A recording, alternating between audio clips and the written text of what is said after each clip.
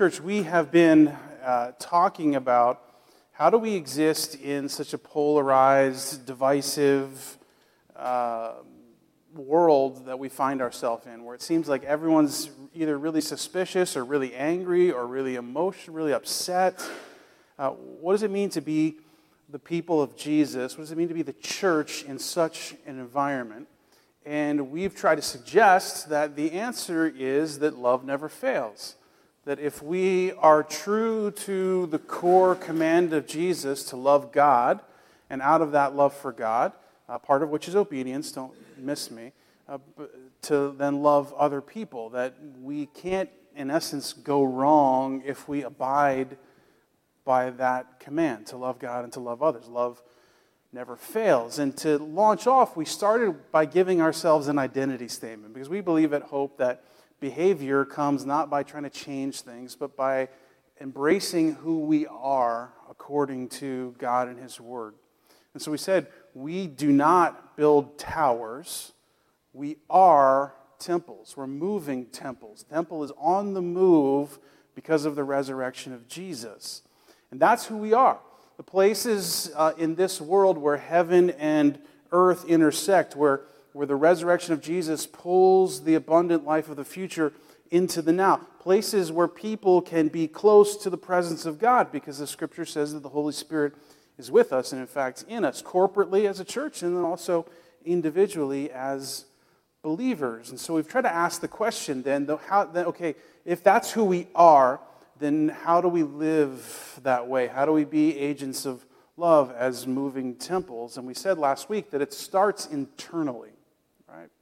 So we don't build or construct stuff externally. We have to have this dynamic internal connection with God Himself, this idea of knowing God. Remember, not knowing things about God, important, but that's not what we're talking about. Not knowing how to live the right way, good stuff, but that's not what we're talking about. We're actually knowing God personally, something that the Bible talks an awful lot about. This is God's desire, that we'd know Him deeply. And from our experience of knowing Him, we're changed, because God is love. So if we know God, then we know love. And love is changing us, and therefore we love others because God first loved us. And then we learned that if we're loving others, we're actually joining in God's transformation of our own heart, helping to, as John writes to his audience, bring this love, this transformation to its fullness, perfection, completeness. So that's the primary thing that we have to engage ourselves in. This is where you give yourself to. But then on the basis of that, these are the things over these next couple of weeks that ought to define how you live, how we live in this world. What are basic actions we take in order to try to love people? And today I want to suggest that we have to engage with people. We can't be on the sidelines. We have to be in the game. And we have to be in meaningful relationships and engaged with the people around us. And to do that, we're going to look at a super famous story from the Bible, a story that I've been sort of referencing all along through this series, a story that I reference an awful lot because it's one of my favorite stories in the Bible. It's the story of Zacchaeus and Jesus. You might be familiar with this. If you have a copy of the Scriptures, you can turn to Luke chapter 19. If you do not, the words will be right up on the screen for you, so fear not. This is what Luke writes. He says, Jesus entered Jericho, and he was passing through. And a man was there by the name of Zacchaeus. He was a chief tax collector, and he was wealthy. He wanted to see who Jesus was, but because he was short, he could not see over the crowd. So he ran ahead and climbed a sycamore fig tree to see him, since Jesus was coming that way. When Jesus reached the spot, he looked up and said to him, Zacchaeus, come down immediately. I must stay at your house today. So he came down at once and welcomed him gladly. All the people saw this and began to mutter, he has gone to be the guest of a sinner. But Zacchaeus stood up and said to the Lord, look, Lord, here and now I give half of my possessions to the poor. And if I've cheated anybody out of anything, I will pay back 4 times the amount. And Jesus said to him, "Today, salvation has come to this house, because this man too is a son of Abraham. For the Son of Man came to seek and to save the lost." Word of God. We see in Jesus' actions in this very famous story from the Bible what it means to allow love to engage with people around us. Now, there are a couple of things to be said here, and we'll kind of move through them point by point, hopefully in a way that kind of helps you grab onto the story here. But don't miss the big point of the story, that Zacchaeus would have been super hard to love, and Jesus went for it anyway. Right? And here's how Jesus goes about it. The first thing that we see from Jesus is that love is proximate. Right? Think about this story with me for a minute. It's all about closing distance, isn't it? Zacchaeus is a guy that seems to live in and around this city of Jericho. This is kind of his home turf, at least it seems that way. And Jesus is coming near, right? We know that Jesus spends most of his earthly life up in the north, up in Capernaum and the towns around there. But now Jesus is days away from the crucifixion, and he's coming towards Jerusalem. He's a couple days away from entering into Jerusalem in what we celebrate on Palm Sunday as the triumphal entry of Jesus as king. There seems to be an entourage coming with Jesus, right? This is a royal procession of sorts. Jesus has come close to Zacchaeus. This is important. But Zacchaeus also wants to get a peek at Jesus, doesn't he? So Zacchaeus has heard the buzz about Jesus. He's heard that maybe there's a place in this kingdom Jesus is talking about, even for guys like him. And the buzz might have started way back when Jesus called Matthew. Remember Matthew, also named Levi, one of Jesus' 12 disciples, who himself was a tax collector. You might remember this story from earlier in the Gospel of Luke, Luke chapter 5. This is what it says. So after this, Jesus went out and saw a tax collector by the name of Levi, this is Matthew, sitting at his tax booth. "Follow me," Jesus said to him. And Levi got up, left everything, and followed him. This is a bold truth, right? Because he left the tax booth with all the tax money. That would have meant not just loss for him, but probably loss for his bosses, the Roman ruling people who were collecting the taxes. It goes on. Then Levi held a great banquet for Jesus at his house, and a large crowd of tax collectors and others were eating with them. Incredible. So that the response of Matthew to the call of Jesus on his life is not just to personally embrace it, but to throw a huge party and let all of his friends know exactly what was happening in his life. Perhaps it was here that news started to get out in the tax collecting community that there was a guy who was offering a kingdom even for people like them. Somewhere along the way, Zacchaeus hears of this Jesus guy. And he hears that he's coming near to him. Now, Zacchaeus is height challenged, right? He's short. We don't know how short he is, the same way we don't know how tall Goliath was. We know that they're diametrically opposed, right, in terms of scriptural narratives. But Zacchaeus is so interested in seeing if the buzz he has heard about Jesus might be true that he climbs a tree and sits in it. Right? Because he wants to see, is this Jesus all he's cooked up to be? Is this kingdom he's offering really as radical as it seems it might be? Of course, we've read the story already. We know that Zacchaeus is in for a big surprise, right? Because even though Jesus closes the distance from Capernaum to Jericho, and Zacchaeus closes the distance from, say, the sidewalk, I know they didn't have sidewalks, but you get it, the sidewalk to the top of a tree, Jesus is not okay with simply being observed from a distance. Jesus gets proximate. He gets close. He comes right over to him.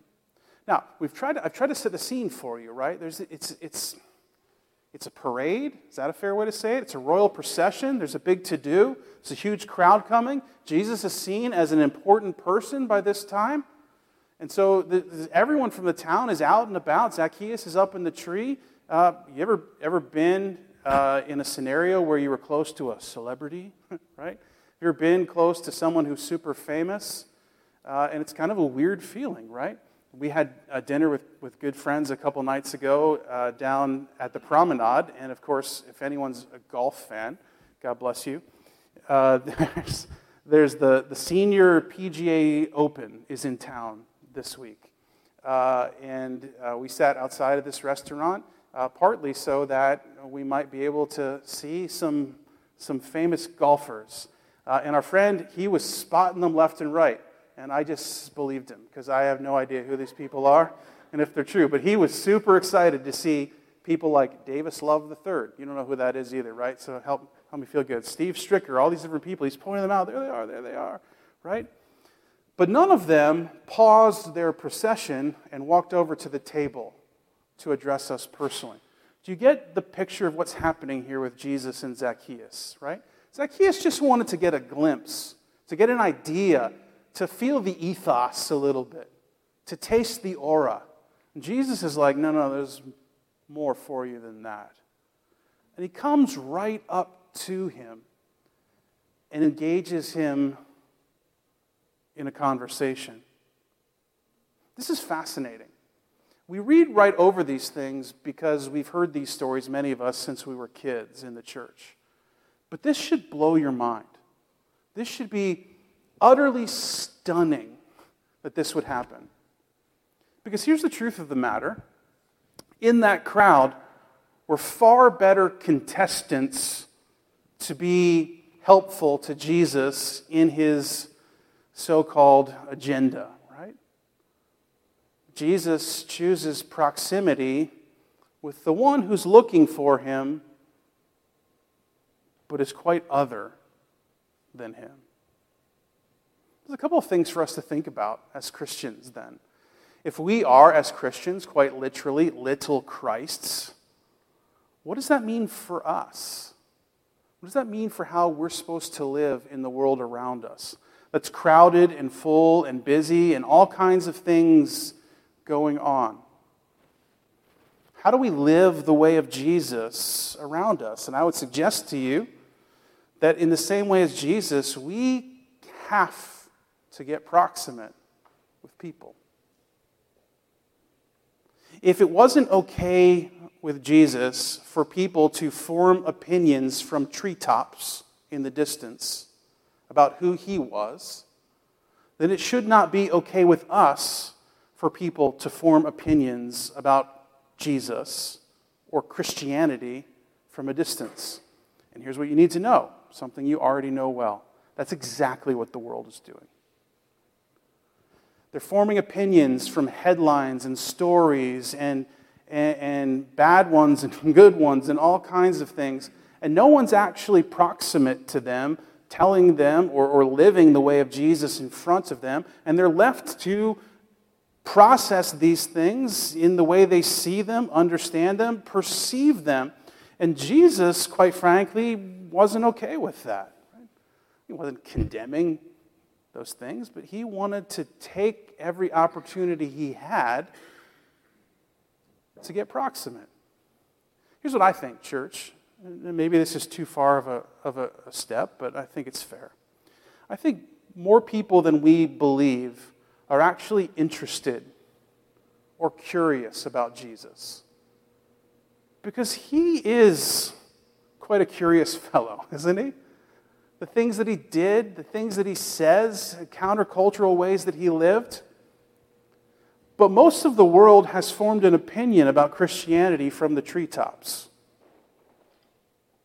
And it's not who Jesus actually is. It's layered with politics and legalism and heavy-handed religiosity and power grabs. It's layered with their own personal hurt and experience and questions that they're struggling to answer. And for most of us, we've said, well, gosh, I hope they figure it out. Or even worse, who cares? And Jesus instead says, hey, that guy's on the treetop. Seems like he's interested. Maybe the first step would be, I go get proximate with him. And here's the truth, church. For Jesus to get proximate with people in our world today necessitates that the church and or Christians get proximate with people. We are the temple today. We are moving. That is how Jesus gets close to people. And so I remind you of your spheres of influence, the places where you work, where you live, where you eat, where you play, where your kids engage, the parks that you frequent, all the things that make up your life, to say, yes, you have chosen many of them. Yes, you have earned degrees to get those jobs, but none of them are out of the providential placement of God. He has you there on purpose because He desires a temple in that location. An opportunity for people to not simply make guesses from the treetops, but get proximate to Jesus. Because you're there. That this is part of who we are, and therefore it necessitates our engagement. And here's what you need to know, and I think most of you know this. That when we get proximate with people, it begins to change us, doesn't it? Because all of a sudden our eyes see and our ears hear different things than we thought about people because, oh, by the way, we too were making assumptions from treetops about who they are and what they're up to and why they do the things they do. But as we get close to them and engage conversations, suddenly our heart begins to creak open just a little bit. And we begin to care. I spent a couple of days at my parents' house this week, and my sister was there and her family, and we had a good time together. And one of the things that we were reminiscing about was this little guy named Jaman. My sister used to work at a hospital for kids who were, well, let's just say, in a bad situation. And my sister is a person who's filled with mercy and compassion. And she would go above and beyond to invest in the lives of these kids. So much so, there was this one young guy named Jaman. Maybe he was 9 or 10 years old. And she would bring him to some of our family functions. And by nature, because of who I am, and I've been vulnerable with you before, I wanted to keep Jaman at a distance from me because I knew if I began to understand the plight of his life, that it would consume me with emotions for him. And listen, this is not fair, but it's true. And honestly, it was just easier for me if I knew very little about him. Therefore, my heart wouldn't be burdened for him. But Carla kept bringing him around. And our connection to him grew, and hearing his story. And I remember the day my mom told the story when we were with her this week again, when Carla turned to my dad and said, "Hey, Dad, so-and-so." And Jaman said to her, "Dad, what's that word mean?" He had no concept of the word dad. And to many people, he was just a kid who couldn't behave and so many other things. And I think, I tell that story to be vulnerable with you because I think many of us resist proximity with the people around us because we know that it will open our heart to them. And we feel like either we don't want that or we don't have space for it. Now think with me for just a minute about our Savior and our Lord. Days away from his betrayal, crucifixion, and death, who makes space for a guy like Zacchaeus. Listen, you have the space that you have. You have the time and the schedule that you have. You cannot be proximate with everyone. But you also cannot be proximate with no one. It's not what it means to be a Christian. And I'm not just talking about proximate with people who are like you, who enjoy all the things that you enjoy, and who see the world the way you see it. I'm talking about people who are looking for Jesus. Jesus says engaging love is proximate. This is true. But then what's fascinating to me about this story is Jesus doesn't just get close to him, right, in order to give him a bunch of facts that he better believe. Right? Sometimes this is how we process our world. Like, okay, I get close to them, and now I've got to indoctrinate. Jesus actually doesn't do any of that, or at least it's not recorded for us. Actually, Jesus' interaction with Zacchaeus is fascinating to me. Now think about it for just a second. Jesus shows us that love is hospitable, right? That love is engaging in hospitality. Zacchaeus would have been, at least as best I can conceive, perhaps the person deserving the least amount of hospitality from an observant Jewish person of the day, right? He was a bad guy. Let's just put it how it is. He was a criminal, and he was an enemy. And yet Jesus engages him in hospitality. Many of you know the reality of what it meant to be a tax collector in the days of Jesus, but bear with me for just a second. To be a tax collector in the days of Jesus did not mean that you were the elected official whose responsibility it was to collect the exact amount of property tax, right? That's what we have in our local boroughs and townships and districts. That's not what we're talking about here. To be a tax collector in that day meant to be someone who had decided to align themselves with the occupying power of Rome over against their brothers and sisters of Israel, and to have engaged in a secret backdoor handshake agreement that said, here's how much you must deliver to Rome, but you go ahead and charge whatever you want and you keep the excess. And so these people were literally robbing their brothers and sisters. This is why Luke pauses to say he was two things. Remember, he was a chief tax collector. That meant he was higher up on the pyramid scheme. So he was collecting not just what he collected, but from the people underneath him. There was pyramid schemes even in ancient Rome. Yes, they did exist. But he also says, and he was wealthy. Now, he doesn't say that just to say, oh, this was a wealthy guy. So, no, he was telling him he was wealthy by means of doing this. Luke's trying to set the stage to say, whoa, what on earth is Jesus doing here? After all, he keeps telling us about loving the poor and caring for the poor, and here's this person who's not following any of these rules. And Jesus is engaging with him. Listen to the words that Jesus says to him. They're fascinating to me. First thing that Jesus says to Zacchaeus is, come down, right? Again, the distance is shrinking. It's fascinating, isn't it? There's a sense in which Jesus comes all the way from Capernaum. He's in Jericho. He comes all the way over to get close enough to have a conversation with Zacchaeus, and that's still not good enough. He says, come down. There's a sense in which Jesus says, I want to know you. I want to know who you are. What makes you tick?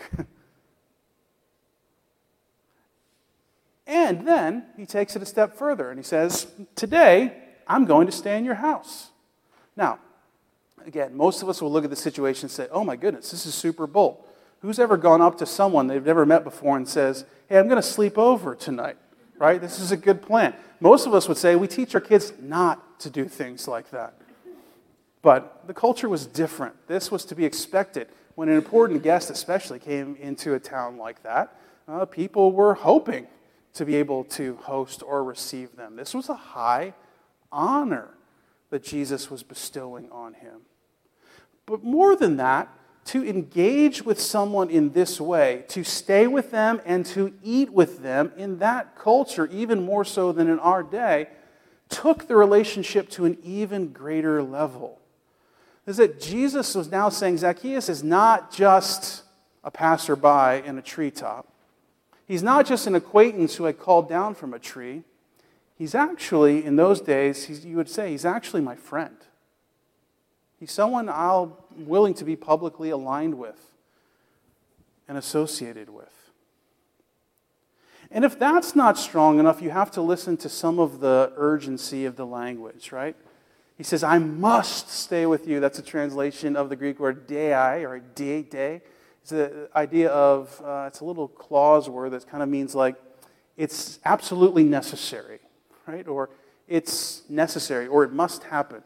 So this phrase that like, this has got to happen. It's got to happen this way. And when Jesus calls him to get down from the tree, he uses the original language where there is the idea of like, hurry up, right? You ever been super late and your kids are taking forever, or your wife is taking forever, or your husband is taking forever, whoever it is in your house, you know that person, and you're like, hurry up! This is how that's the first thing Jesus says to Zacchaeus is, hurry. The point is not that Jesus is like, I've got plans later on. The point is, I want to be with this is urgent. This connection that I want to have with you is so important to me. In fact, you could say, perhaps the whole reason I stopped in this town to begin with. Fascinating. Because Jesus understands that transforming love is hospitable. But look, for Jesus, hospitality does not mean simply inviting someone into your life. It means finding a way to engage them in their life. Many of us in the Western world, especially in the United States, we think of hospitality much in the sense of hosting, right? Much in the sense of, well, I'll have you over for dinner, right? And certainly this is hospitality, and certainly it is a way of demonstrating importance to someone else by putting out a nice spread or cleaning up or things like that. But hospitality in its ancient sense, especially in the Jewish sense, had everything to do with welcoming a stranger. Right? And so it was a posture, not an event. It was a way of living, not a date on a calendar. Does this make sense? And so Jesus just lives this way naturally. He just finds his way into people's lives. But, as we read in the story, as we read elsewhere, the religious people aren't very pleased with this, right? They're like, whoa, you're going to go hang out with this guy? And Jesus is like, yeah, I have to. In fact, that's the very thing they had said when Jesus hung out with the tax collectors back in Luke chapter 5 with Matthew. This is what he said in that passage. He said, but the Pharisees and the teachers of the law who belonged to their sect complained to his disciples, why do you eat and drink with tax collectors and sinners? See, the Pharisees understood, or at least they believed, that what they needed to do was build towers, right? And their tower was all about religion, external religion. And if we do that and stay in that and keep away from the bad people, then maybe the God will send his Messiah and we'll be better. Little did they know, the Messiah was walking right amongst them, being a temple, not building a tower, right? Being with the people. And they're saying, I don't understand. Why is he doing this? How is he living this way?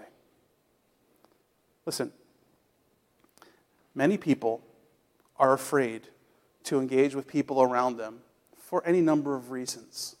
Chief amongst them, am I condoning their life choices if I have a relationship with them? No, you're not. You're being a temple. Am I going to become like them? If you don't really believe the gospel, you might. But if your identity and truth is a settled matter for you, then it doesn't matter. You're not going to change because of being with them.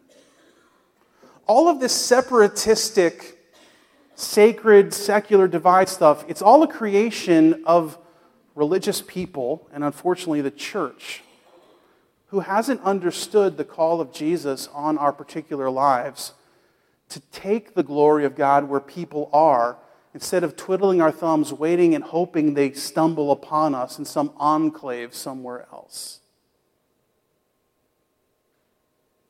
Listen, if Jesus was worried about guilt by association, he never would have left heaven.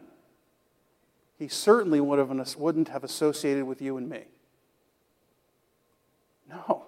The incarnation, which is at the forefront of the gospel, demands that we live this way and not shelter ourselves. We cannot build towers out of fear or out of religious elitism. If we do, we will not be Jesus' people. We'll simply be religious people. People who actually miss Jesus when he walks right in front of us. That's not who we are, friends. We've got to be people who understand that love at its core is hospitable. That it's a posture, not an event.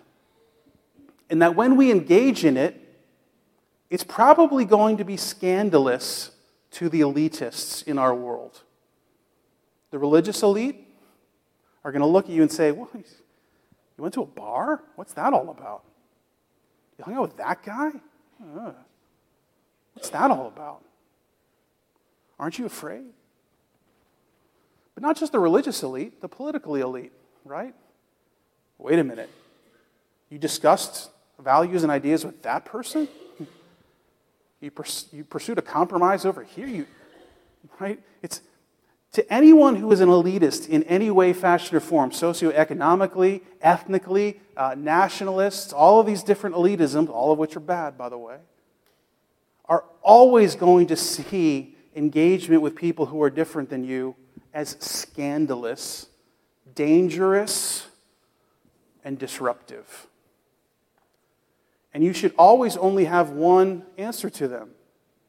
When they say, "Why would you do that?" You say, "Because I'm a Christian. This is what we do."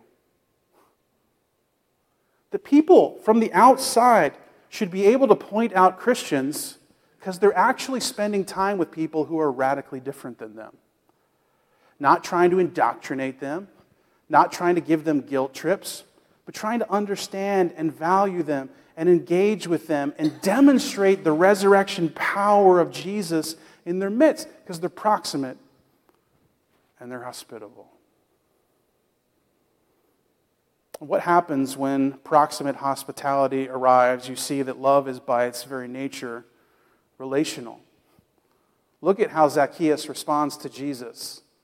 Jesus says, "Hey, I got to hang out at your house." And he doesn't say, "Well, I've got to go home and clean the toilets first," right?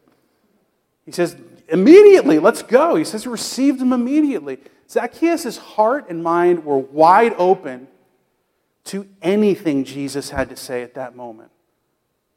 Why? Because of how Jesus had received him and pursued him. Do you understand this? Listen, everyone is not going to be Zacchaeus. Something was happening in Zacchaeus' heart. We get that. But if Jesus had received Zacchaeus in a very different way, this story never happens. You understand this, right? If Jesus just marches by and says, "Yep, I'm who they say I am," we don't have this story. If Jesus just stops by to get close and say, "Hey, here's the things you need to believe," we don't have this story. But instead, Jesus understands that the gospel at its core is not a factual proposition. It's a relational engagement. Jesus is our rightful king. That is the gospel. But because he's our rightful king, he stops the royal procession to hang out with Zacchaeus. Because the gospel is relational. And here's the deal. Even if Zacchaeus had responded in a very different way, Jesus would have engaged the same way. We can look at countless examples of ways Jesus engaged people, some of whom remained on the fence, some of whom resisted, and some of whom received. But without the relationship, the transformation isn't possible. And so I remind myself, as I did often this week preparing, that I'm called to cultivate intentional relationships. Not to try to change people, not to try to indoctrinate people, but because when I live Jesus' way in proximate hospitality that builds relationships, it makes possible the transformation of their heart by God. That's His job. That's His burden. That's not ours. But we've got to cultivate the relationships. And the last thing, that love is missional, right? And you might say, well, yeah, the proximate missional, that makes sense. We're on the move, we're going. But no. I mean, when love is received, it moves people right into the mission themselves. Look how Zacchaeus receives this, right? You know, he doesn't just have a personal experience. He says, okay, now I'm going to go do this too. That for Zacchaeus, Jesus wasn't just a savior, though he was. He was his Lord. He was his king, and therefore I'm going to live this way. Listen, half my possessions to the poor. And anyone I've stolen from, who, oh, by the way, the list probably was super long. I'm going to pay them back 4 times as much. These are acts of love. Do you see this? That when love is experienced and transforms, it results in love. How does society change? That's what we want, right? It changes when love is offered, received, and reciprocated. And it happens here. Zacchaeus jumps into the mission. And Jesus, when he stops to answer the question of the religious elite, why are you doing this? Offers them a basic answer, the same answer he offered way back when in Luke chapter 5. Listen, I came to seek and save that which is lost. You guys, you seem to think you have it all together. Go ahead. I'm after the people who are looking for answers, who are looking for help, who are looking for rescue. Jesus didn't have strategic plans. He didn't have 5-year plans. He was motivated by this truth. To seek and save that which was lost. Because when he pursued individuals in rescuing restorative love, he was also transforming the world. You see this? Person by person. His transformation of Zacchaeus had radical impact on tons of people. Think about Zacchaeus with me for just a minute. Think about all the poor people who were helped in that moment, right? Think about all the people who experienced a radical act of contrition and forgiveness because they were repaid 4 times as much as was stolen from them. I mean, we're now at a huge list already, right? Think about all the tax collectors who are under Zacchaeus in the pyramid scheme, who are now going to have to live a different way because Zacchaeus is in charge of them. You see this? And think about the whole town of Jericho who's watching this thing happen. See, we look and say, oh my gosh, how am I going to change the world? And Jesus says, just have dinner with a tax collector every once in a while. It's not too hard. God changes hearts. That's not your burden to carry. But if you're not making time for proximate hospitality, then you haven't understood the way of Jesus.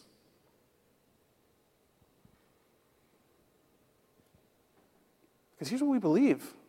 We believe the gospel actually is that powerful to change and transform people. We believe the gospel actually is that powerful that we don't have to convince people of it. We can just live it and share it and allow it to do its work. We believe the gospel really is that powerful that it can change our whole world. Not just hearts, but how we live and engage with each other. But we don't spend an awful lot of time cultivating relationships where the gospel can actually take root. Jesus says the gospel is like a seed planted in a heart. Not a political process, not a national election, not a church service. Individual hearts. You remember the parable. Jesus says, listen, some seeds fall on soil that's rocky. Some seeds fall on soil that's thorny. Some seeds fall on good soil. And for the longest time, I used to interpret that parable. It says, well, I just hope it falls on good soil. And totally missed the point, I think, that Jesus says, cultivate the soil, for crying out loud. If there are rocks, help remove them. If there are thorns, help pull them. You can't make the gospel take root, but you can cultivate the soil. And you do it by being on mission with Jesus. How? Proximate hospitality that creates genuine relationships. Can I pray with you?